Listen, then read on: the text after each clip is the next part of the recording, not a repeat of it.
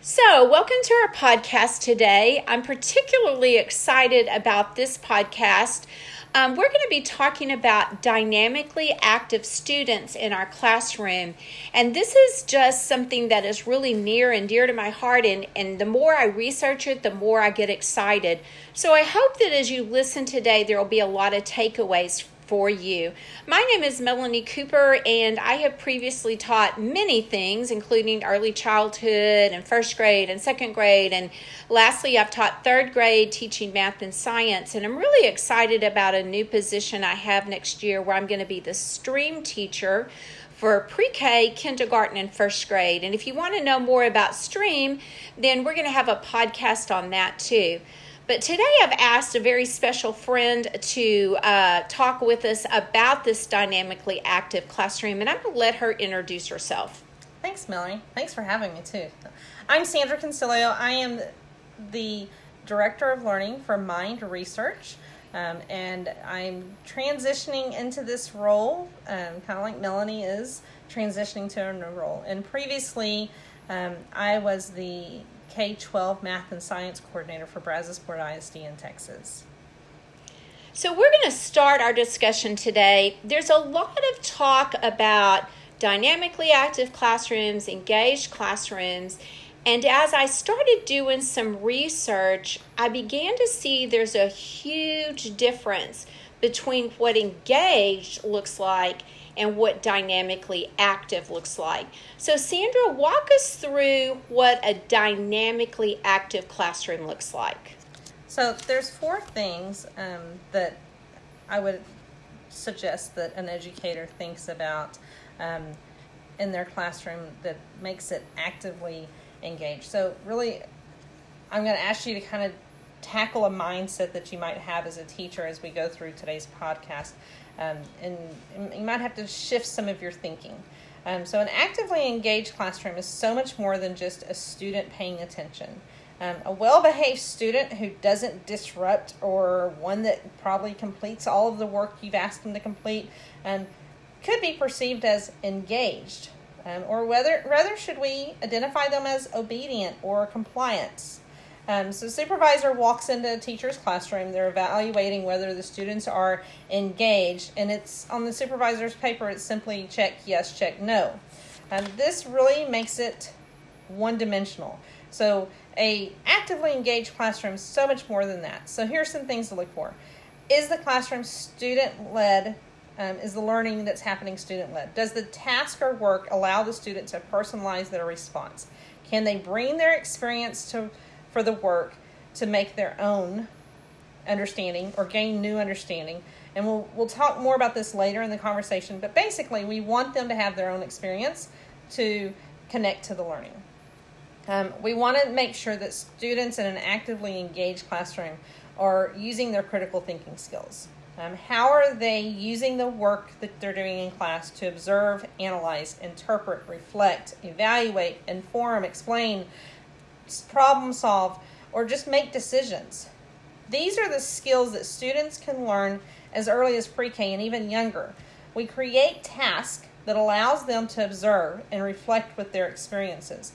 Employers, and I know your little pre-K babies are not talking about employers right now, but these are the soft skills that employers are looking for that are more important than just content knowledge in the workforce. And then, of course, this leads us into collaboration. Another important skill that employers are looking for. If we focus on pre-K, collaboration can be seen through play, through sharing, taking turns, encouraging students to trust one another, and promoting open communication. As educators, imagine what learning could look like if these traits were built and encouraged since pre-K. In an upcoming podcast that you've invited me back for, we'll kind of visit how and what this collaboration looks like through STEM. And then fourth thing that you want to see in an actively engaged classroom is reflection. One of the questions you specifically asked me to share in this podcast is how and why student reflection is important in learning. So we'll be brief here. But students need a way that allows for them to step back from the learning to develop critical thinking skills so that they can improve on future experiences. Reflecting allows the students to grow and develop their understanding at a deeper level. And reflecting relates the lesson or the work that they're doing in your classroom to their own experiences. It gives them personal meaning. It makes it more than just memorizing facts, formulas, dates, or just coloring in the number on a worksheet. Excellent. I love those thoughts. So let's take time for a minute. Let's think about what you just said, and let's look at what we often see in a classroom of engaged students. So they're finishing their work. We're in an early childhood classroom, and one set of students may be coloring, the others may be building with blocks, some are playing with trucks. So they're working. They're doing what we've asked them to do. If you're in a kindergarten classroom, possibly they're turning in their assignments. We assess them, so they've done their assessment. And as an educator, and even in an early childhood classroom, so it's time for me to assess. And all of a sudden I realize, well, my students were engaged. They were doing their work. They colored in their little letter A, but why is it they still don't know any of their letters or numbers? Maybe it's because of this difference. So why do you think they're not retaining? What does mind research say about this? So we want to ensure that it's true engagement. Remember that supervisor checklist of yes or no students are engaged? Is it one-dimensional, or have we given it more meaning than that? So we want to make sure that they are dynamically learning, or do we want them just to be complacent and compliant? So retention of information doesn't happen if we're merely doing rote action or rote memory. So think about the difference between rote learning versus meaningful learning. Are they just checking things off of a list? Are they memorizing something for you so they can be a good student? Or are they having meaningful learning where they are connecting their experiences? They are making predictions based off what their previous understanding is to make connections to the new understanding. Okay, that is amazing. So let's think about, I'm going to talk a little bit about what we would typically see in an early childhood classroom, because as an educator, I feel like the research suggests I need to make some changes, just like you talked about earlier. We're going to have to kind of challenge ourselves to think a little differently. So I'm going to introduce letter B this week in my classroom. So I've got some foam letter B's out. I've got some sand where they can trace the B. I may have stamps that they can use.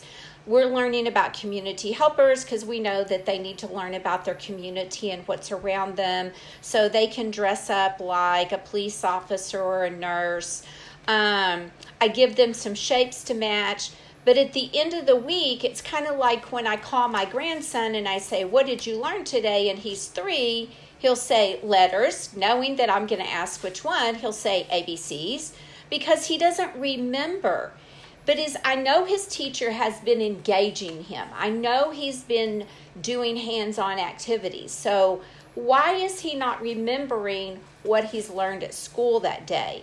So I'm starting to see a pattern here, and the research supports it, that there's a huge difference in an engaged classroom and a dynamically active classroom. So let's talk a little bit about what the difference is, or how to have a dynamically active classroom. I think we all can agree that we want engagement, but how do we get that? Students need to move past their initial engagement when we first hook, line, and sinker with that engaged piece at the very first 5 minutes of a lesson. How do we keep that level of engagement and make them become motivated about the learning that's happening as we continue through the lesson? So we should challenge them at a deeper level. If we want change, mostly teachers just need to shift their thinking.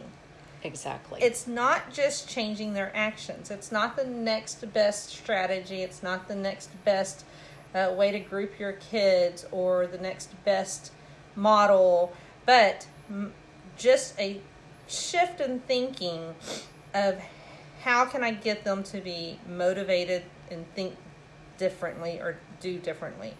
Mind Research has an ebook that you can download from their blog that's called Rethinking Student Engagement. So we need to think differently. We also need to do differently. I'm going to go back to my math coordinator for just a second and specifically target some data, national statistics on math for our students. 4th grade math students, 40% of them are proficient in math.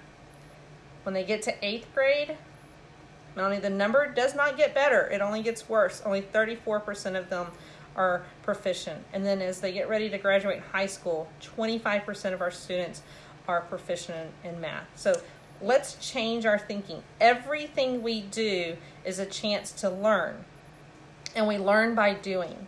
And so for math specifically, any activity can become a math activity. How can you intrigue the students to see how the math is in whatever they're doing? How can you interact and create some dynamic math interaction with every lesson that you do? And then just have the students inform. Don't let them stop at the answer. That's only the beginning. I think sometimes in just doing differently is a math trick that another colleague friend shared with me. And she says, I have these great sentences stories that my students are going to memorize, and they're going to have all their facts memorized. And one of them that holds in my mind, sadly, is that my dad promised me a truck when I turned 16. He's going to buy me a 4x4. Well, what math is in there, Melanie? 4 times 4 equals 16. Yeah, what else did you learn?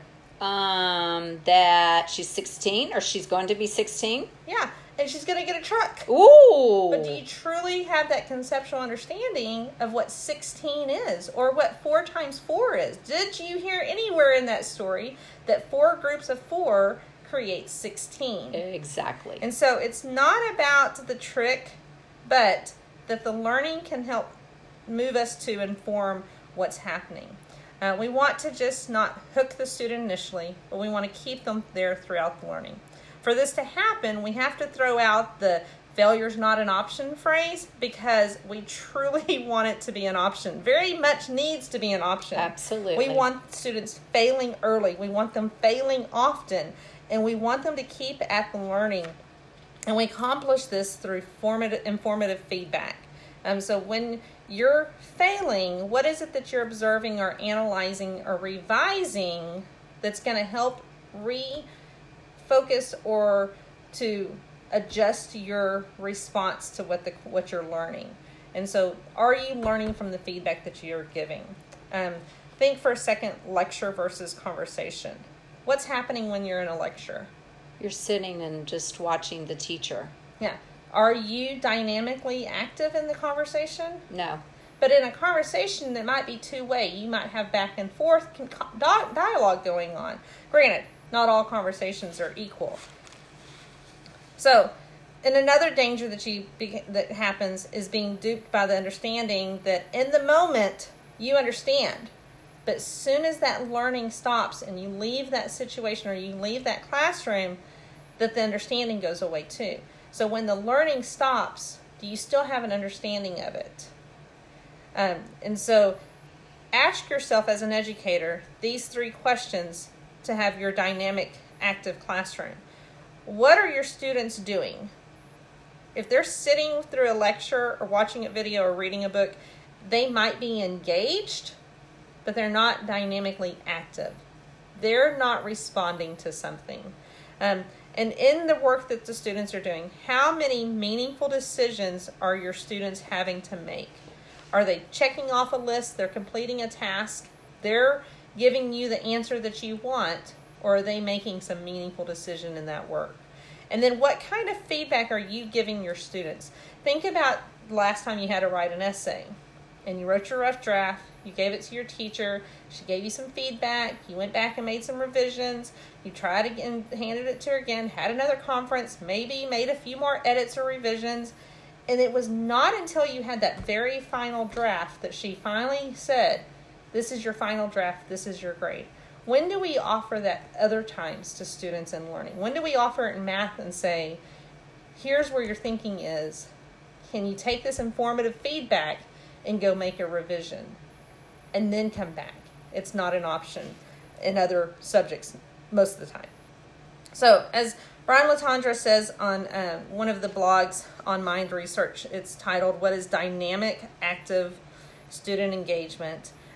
He reminds us that we want to create that experience where students move past the initial engagement and are motivated throughout the entire learning. So I love those concepts because it just reminds us as educators that we've got to remember that even though the children are occupied, they're not having behavioral problems, and they may even be excited about learning, they're not retaining. And I kind of go back to my grandson when he builds his trains, and this is what I want the early childhood educators to think about. He built a train track the other day, and he wanted a very specific piece. And he knew what that piece was, and he had a picture in his mind, and he kept recreating his train track until it was the way he had pictured it in his head. And he kept communicating with me through the whole process. So I could have said, no, that's fine, let's move on. But I allowed him that opportunity to collaborate with me and to continue learning until he had it in the way he saw necessary. So I know that meaningful conversation is really important in this dynamically active classroom. And we know that preschoolers love to converse. So I was thinking about your lecture versus engaged a while ago, as far as if you're reading a book to preschoolers, typically they're not just sitting there staring at you. They want to add to the story, which is exactly the point you're going to bring out next. So in a classroom, what does that student-led learning look like? And how does that meaningful conversation tie to it? And earlier we discussed, remember those 4 parts, or those 4 suggestions for actively engaged. One was the student-led learning, the other was the collaboration. But on that collaboration, I want to focus on that open communication, promoting. Even with pre-K, we can promote open communication when we have them pair together and work together and build trust with one another so that they can have those meaningful conversations. So seven ways, and I'll be brief here. Student choice. Are you giving them the autonomy to have some student choice? Not that they're having more work because they're an early finisher and they need something else to work on, but giving them the opportunity to select a project that interests them, or the questioning type that you might be asking. This could even be down to time, and I want to focus here because of your early childhood educators, but the time for them to have open exploration when you first bring out a manipulative. So think about the counting bears or place value box or the shapes, and they're moving them and rotating them. What do they explore, and how do they interact with those manipulatives? Because then you begin to see what experiences they already have with those items. They can make an experience that later on might connect to the learning that you're going to bring to them. Another way to kind of see some of the student choice is through just a card sort. I don't know how many times I've handed pictures of plants and animals to a student, and then I've heard teachers say, you're going to sort the cards this way. It's exactly. Very locked to what the teacher has directed them to sort it by, and that becomes closed. So what about an open sort? And just hand the cards and say, sort them. And then have a conversation. How did you sort? And why did you sort? And what attributes did you see that caused you to want to sort it that way? And you begin to see all these other experiences that open up. You can have some student-led through open-ended conversation or open-ended questioning, because then students can respond in more than one way. They can debate and defend their responses. And they begin to find out that their thoughts matter. It's not a very locked-in answer or canned answer that the teacher is looking for. And it encourages them to be problem solvers. Allow time for the students to brainstorm and process. The reflection begins to create space and time for them to be independent and grow as a group when they're doing group work as well. And we want it to be self-paced. Sometimes them doing everything on a time schedule doesn't work for their learning style. So making it their pace. But don't let that turn into they get more work because they work faster. And take the time for the learning to be involved as a community. You mentioned earlier that I had maybe a lesson where they get to dress up as a community learner, but what are they learning something for, and were they applying an understanding to that? And so can your learning become community-based, a community-based project where they transfer that understanding and gain new experiences? Remind me to talk about a project that we've seen done through STEM when we have that conversation later on. Avoid the drill and kill of skills type lesson, and have explicit instruction where you pull the student right into the heart of instruction and make them active participants in it. And then just encourage those group and collaborative projects where they appreciate diversity and they learn from strengths of others and differing viewpoints of others. When I first started this, I was really worried about finding good scholarly research on the difference between the two. But I was really surprised, and as I got onto the mind research, because I know everything they do is definitely scholarly reviewed. I also found an interesting research article by Arthur Costa and Benna Kallick. And their statement is that dynamically active classrooms are places where learning is a continual process of transforming their mind. And that's what it's about. From the first time they walk into our classroom, we're trying to transform their minds. And when we do, then I believe we see those test scores reflected. But what's kind of odd is in an early childhood setting, when we start talking about critical thinking, I think people kind of back off a little thinking they're too young for that. So let's address that a little bit. So the critical skill that we want those students, even at this very young age, is that critical skill of being able to reflect and inform their own learning. They have to do it. I'm going to borrow a quote from Einstein. And it says, if you can't explain it, do you even understand it? And so many times we've asked children to do something, and then I've heard parents say, okay, now tell me what you're going to do. So for them to know, the mom wants to know, do you know what I'm asking you to do? And so the child has to be able to explain it back, because it's going to show the mom she knows what to do. So give time for the students to reflect, adjust their thinking, debate their responses with informative feedback, whether it's from peers, teachers, or even their own reflection. Even as young as pre-K, we should allow students to reflect on their understanding and reflect on their learning. For our youngest learners, this may be simply through a sentence stem, where the teacher provides the stem, the student responds to it and dictates their understanding. This could be through a number talk, where the teacher says, who can build the number 5? And there's many different ways to build the number 5. There might be different objects in the room that helps the student make a connection to how to build number 5. And it simply can be by allowing the student to experience a little bit of productive struggle. And productive struggle means that we're not going to jump in the moment they say, I can't. Rather, let's have that mindset of, I'm having trouble right now, but I'm going to get it with a little bit of help. Exactly. So let's take a baby, for example. Baby's approaching 1 year old. He's going to start walking. He stumbles a little bit. Mom picks him up and says, we're done. You're not going to walk. I'm going to carry you the rest of your life. Is that how moms respond? Absolutely not. No. We want them to walk. Yes. So they fall down, pick them back, put them at the starting line, try it again. Fall down again. And mom picks them up all the way and allows a little bit of productive struggle, and each time or each day they gain a few more steps, because we're not going to say, I'm going to carry you the rest of your life. So don't carry the babies the rest of your life. Allow them a little bit of time for productive struggle and reflect on what's happening. Absolutely. That is such great advice. So let's just kind of review this dynamically active classroom. And I hope those of you that are listening are getting some really great takeaways from this. So we are wanting children that are thinking deeply about what's happening. what is really going on.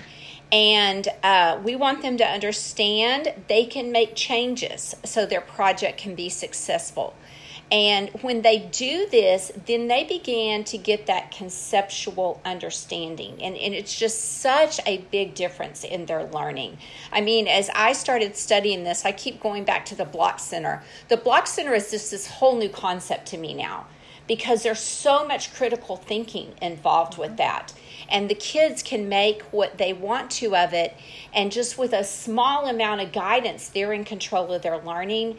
And it's just an exciting time. So one more thing I wanted to address before we end today is Mind Research had a cycle of learning. And as I've taught college students, I teach them this type of cycle of learning. And the research really focuses in on when this is happening, success comes along with it. So would you address that just a little bit? So I'm going to preface this by saying, read the blog in its entirety. The blog is on mindresearch.org. It is titled, What Perception Action Cycle Tells Us About How the Brain Learns. Because we are hardwired to learn by doing. I think most of you may have seen this. If you're on social media, you've probably seen the video of the little boy standing in front of mom, holding the onion, and he keeps begging to have it. Can I please eat the onion? Can I please eat it? And she's like, no, you're not going to like that. And finally, she says, you know what? Go ahead, have a bite of it.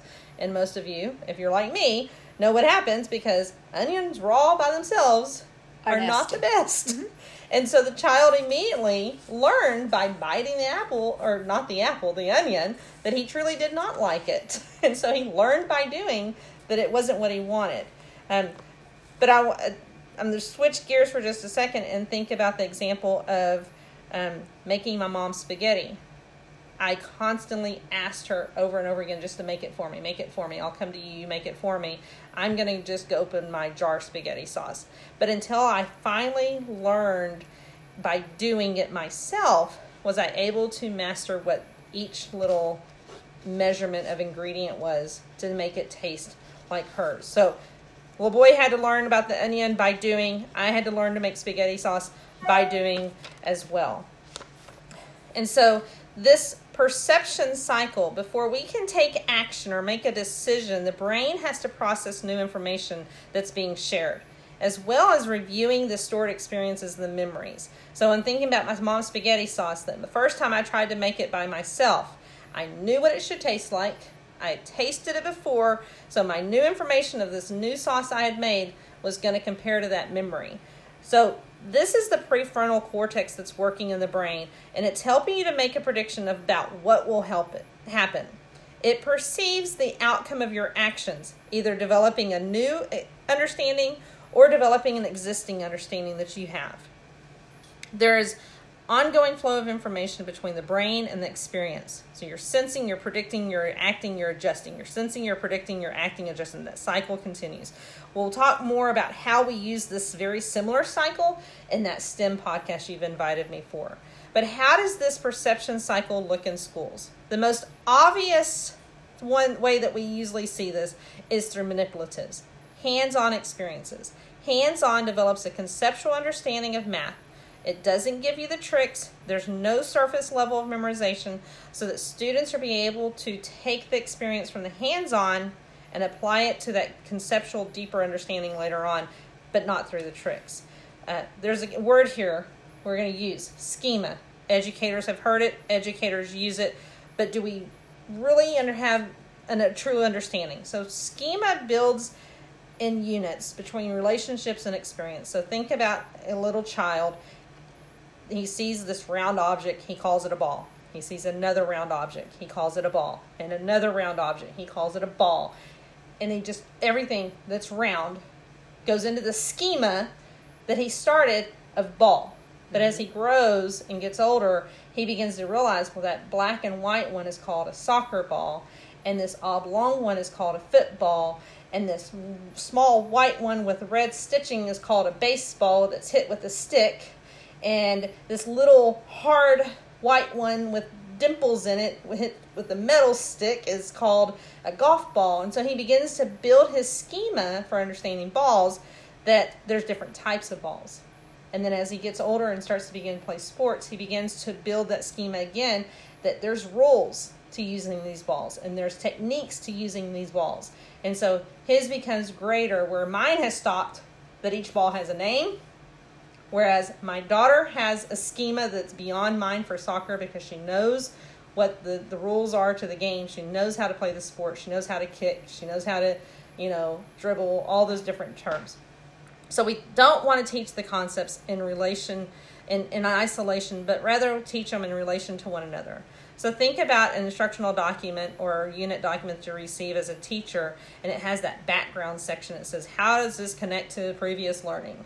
Well, that's there for a reason, because we want teachers to teach things together, not in isolation. When you do a number talk, it's not, I did a number talk, check. I did a problem solving, check. But how can you start having those number talks and problem solve through what you're teaching and making those connections so that they have the experience that helps them start this perception cycle to go on and on. And it just, when you make those connections, you activate the perception cycle, you build the student schema, and then you start freeing up space for learning information. Such excellent thoughts. So we can think about that the students aren't really consuming, they are actually processing and understanding. And I go back to Mason's train track. In his head, he predicted and he knew what he wanted his train track to look like. So he began to take action, but he perceived that it wasn't turning out the way he wanted to. So he reflected on how to change it, made those changes, and that happened several times, and that's the way it works. So just one more bit of research we have, because I want everybody to understand that you have to really work to find this research, but it is out there, and it's something that I really want to see us do even more research on. But some research by Bustamante, Greenfield, and Nyfield believe that a dynamically active classroom is where children are exploring, they're asking questions, they're developing critical thinking skills, and they're collaborating with their classmates. So I hope as we've gone through today that you can think about some of this and apply it to your classroom, because I think this is what's going to make a difference in our classroom. So thank you for joining us. Have a good evening. Well, welcome back to our podcast. Today we're going to be talking about the importance of STEM education in the early childhood classroom. And if you've listened to any of our other recordings or podcasts, you've heard us mention STEM or STEAM or STREAM a little bit. And our focus today is going to be on that STEM classroom. So, my name is Melanie Cooper, and I have taught all ages from birth on up and into the college level. And last year, I had the privilege of teaching third grade math and science. And this year, I'm really excited about my new assignment. I'm going to be teaching pre-K, kindergarten, and first grade STREAM for Brazosport ISD here in the Texas area. So we're going to be focusing on what that's going to look like. And I have with me a dear friend who is now transitioning out of the district into a new position, and I'm going to let her introduce herself. Thanks for having me again, Melanie. I appreciate the invite. So I am Sandra Concilio. I am the Director of Learning for Mind Research. And in the previous blog that Melanie invited me to join in on, I got to lean a lot on that new role and share the research about dynamically active versus engaged that we're doing, the research that we've conducted at Mind Research. But today, talking about STEM in the classroom, I get to lean on my previous experiences as the K-12 Math and Science Coordinator for Brazosport ISD in Texas. So the first thing we want to understand is that a STEM or STREAM classroom, or STEAM, and we'll talk about the difference in a minute, is that dynamically engaged classroom that we've been talking about versus just engaged.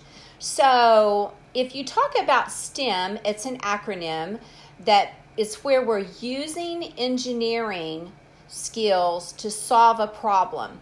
And so for STEM, that involves science, technology, engineering, and math. Some have come along and added the art component to that, and when they do, it becomes STEAM.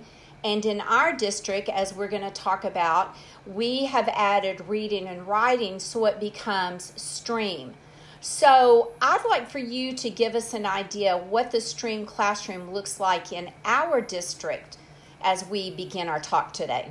So I want you to picture a K-2 classroom. It looks very similar to a science lab. They're in a K-2 classroom. They are giving a problem, and each group has to come up with a solution. But that really is what it boils down to. There is not a, here's your step-by-step that you're going to do. Here's your desired outcome. They have some criteria to follow, and they have to do some problem solving as first and second grade students. I think, for example, one where they take a twist on the Three Little Pigs, and the Three Little Pigs are going, they are going on a sleigh or a snow slope to slide down, and they're in a sled. And the criteria that's provided to them is that they have to be in the sled, there has to be 3 seats, there has to be seat belts, and they have to problem solve how they're going to keep them in and what this sled might look like. In a 3rd and 4th grade STREAM lab, again, you're in a very similar setting that looks like a science lab. There's 4 to 6 different missions happening based on student interest, and they're grouped in that manner. You might have somebody who's working in a crime lab, and they're trying to figure out who stole the cookies from the cookie jar, and they're measuring the teeth on a plate, or they are studying landforms and building volcanoes and what causes them to erupt, or somebody that's studying the night sky and constellations that are seen in each season. And so it's all of these different body systems, and there's just so many different ones that you can choose, the students choose from and work in those groups, and they're happening at the same time. There's none of them that are in isolation. And the reason that we chose to go with this in BISD, one was our pathways. When students get into 7th and 8th grade, and they're starting to prepare for high school, they have to choose a pathway. And so they get locked into this pathway in high school, and that becomes part of their graduation plan. And so they can go on a STEM pathway, they can go on a business pathway, they can go on, there's different ones. And so when you ask a 7th and 8th grader, what do you want to be when you grow up? And a lot of them are still saying, I'm going to be a famous baseball player, or I'm going to be a basketball player. And so they don't really know what those careers look like and what those options are. And we're talking about careers that may not even be options at this point. And so we wanted them to know what type of careers were out there. And so we wanted to target some of those pathways and give them information that go with those pathways. The other thing is, the one thing that we hear constantly from employers is students don't have the soft skills. And we hear from the high school and secondary educators that we need more soft skills. And so think about what your classroom could look like if we taught critical skills at the very earliest level, and then we taught them how to be collaborative and communicate with others, and that their thoughts mattered, and that there was, to be able to appreciate differences in opinions of other people. And so those are 2 of the real big reasons that we went this had this movement in BISD. I like that you mentioned employers, because when I was doing some research to actually interview for the job, I was astounded to find that the STEM jobs were extensive. And it didn't just include like engineers at chemical companies. It involved contractors, it involved artists, choreographers, all of those jobs. And that's what really got me excited, is I can start preparing these little guys now for a STEM future, and the jobs are rampant. I mean, people are begging for these kids to come out of school with these STEM backgrounds. So I took the liberty before we did this podcast, and I went to NACCE because I wanted to see what NACCE's research said on it. And NACCE is the National Association for the Education of Young Children. And they actually have a lot of good things to say about STEM in the classroom. And the first thing they point out is STEM is laying a foundation for later success in school. But they believe it's the job of early educators to start it. Okay, not just, so that's why I'm excited that in my school, I'm going to get to do early childhood, because NACCE tells us that's really important. And they also talk about test results. And we know within our district, we're working so hard to raise the bar. And we're going to need to start that at the early childhood level. And STEAM and STEM and STREAM, all of those, the research is telling us it's making a huge difference in the child's scores, in their future, all of those things. So one of the things NACCE had, or that I found on the NACCE site, was they did a little research of their own. So they took a group of children and they had some work as a team, and then they sent some children to the other side of the room, and they were told to work alone. So the children who worked together were given a STEM activity, much like you were talking about a while ago, really open-ended. They just had to solve some type of problem.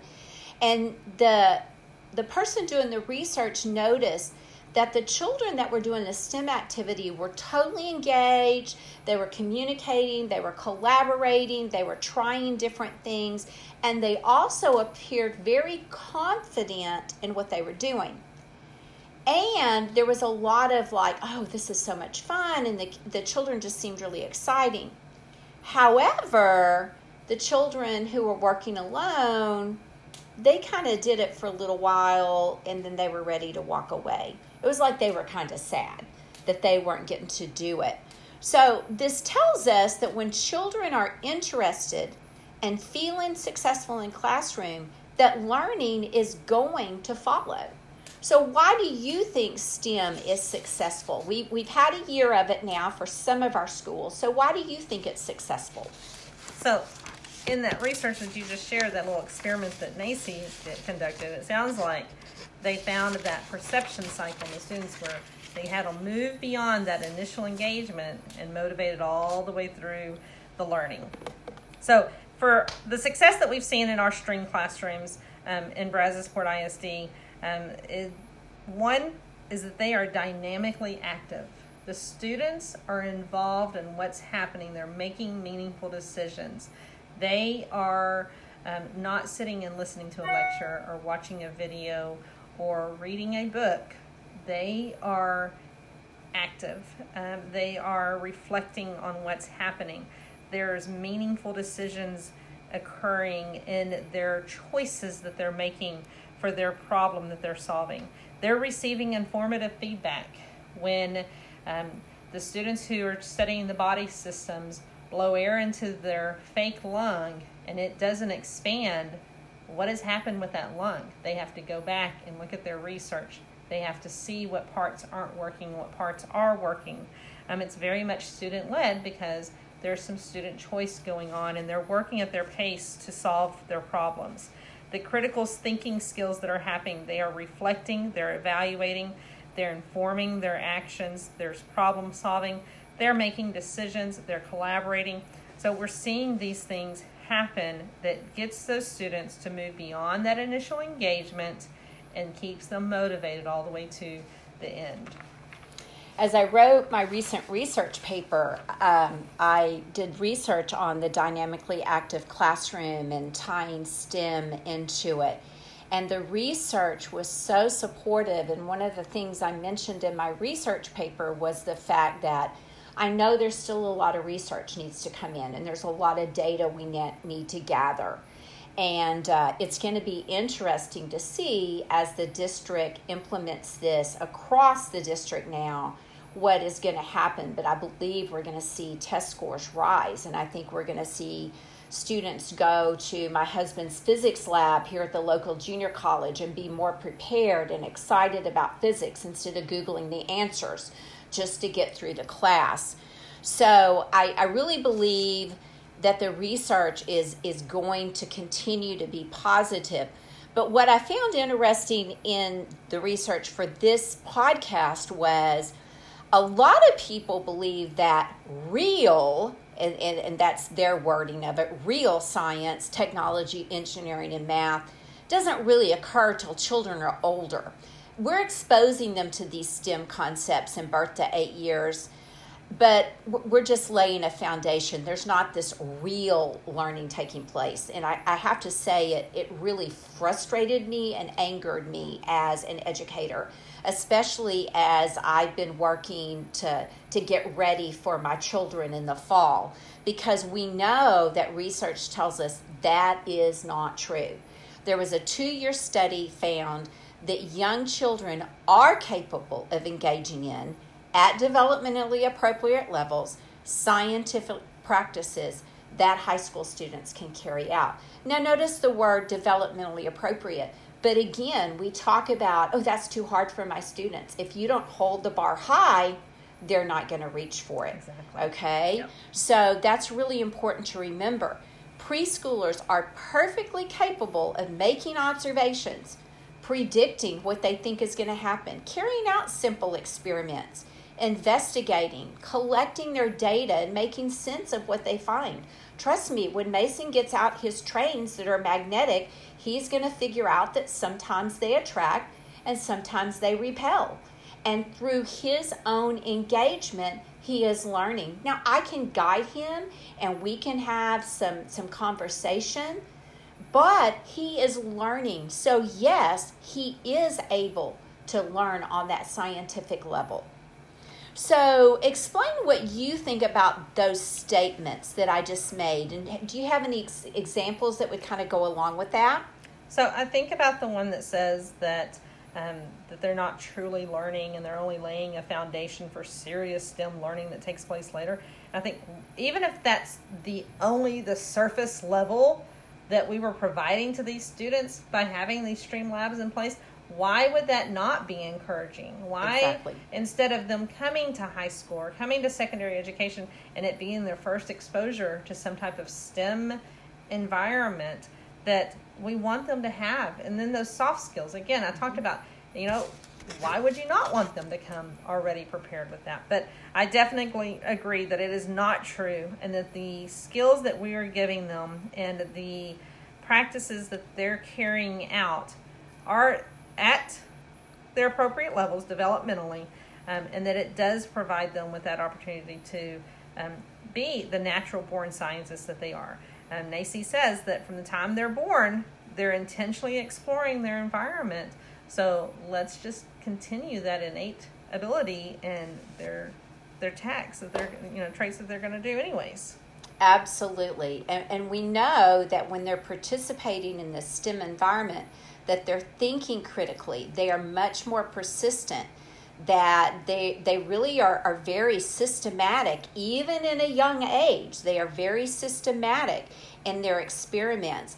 And the part that it goes across all subjects, because I remember being tied down to a classroom where so many minutes of this and so many minutes of this, and I need to get you ready for this, and oh dear, I'm out of time for this.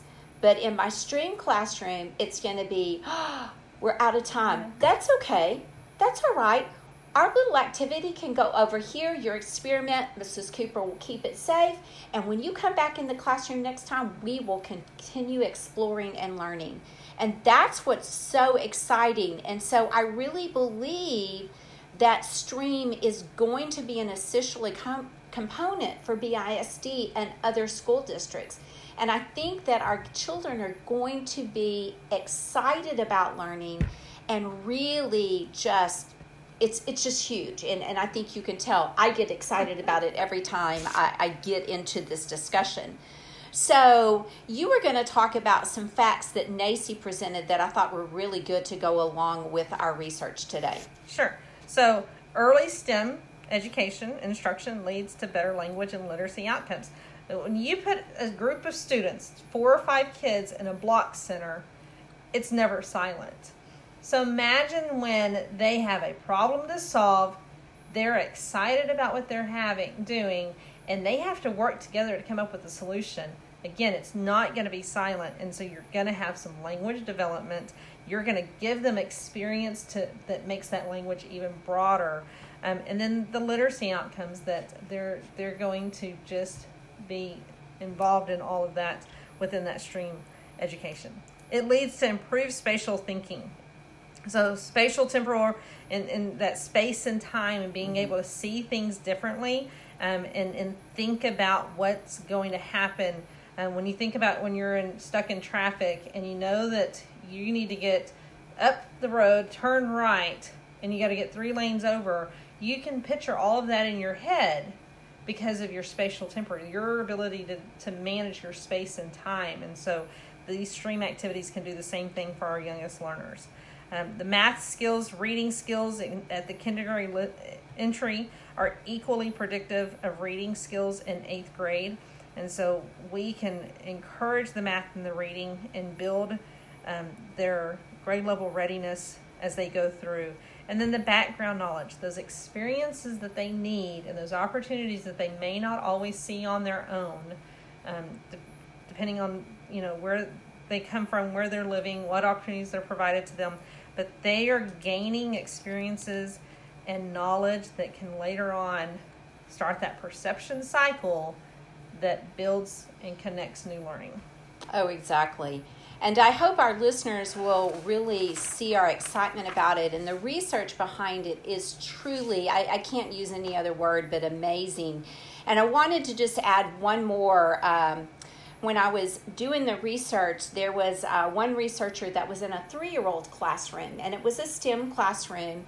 And the children seemed to be hovered around some blocks, and that seems to come up a lot today, the blocks.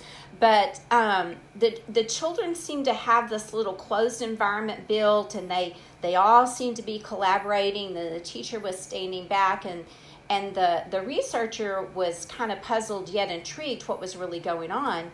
And so in a few minutes, they indicated to the teacher they were ready. Now remember, these are 3-year-olds, okay? So she went over and she had a tiny marble. Now she had held the marble because they're 3-year-olds and you don't want them putting it in their mouth or their nose, exactly. But they indicated they were ready. She dropped the marble, and suddenly the marble came out the bottom and the children cheered. They were building their own marble run with the blocks. And she said they had been working on it for days, trying to build it just right so the marble would go through. And these were 3-year-olds. Now you tell me what those kids are going to be like when they get to my husband's physics lab. It's going to be amazing. So just some thoughts about STEAM and STREAM and STEM classrooms. And we just want to thank you for joining us and hope you have a good evening. Good night.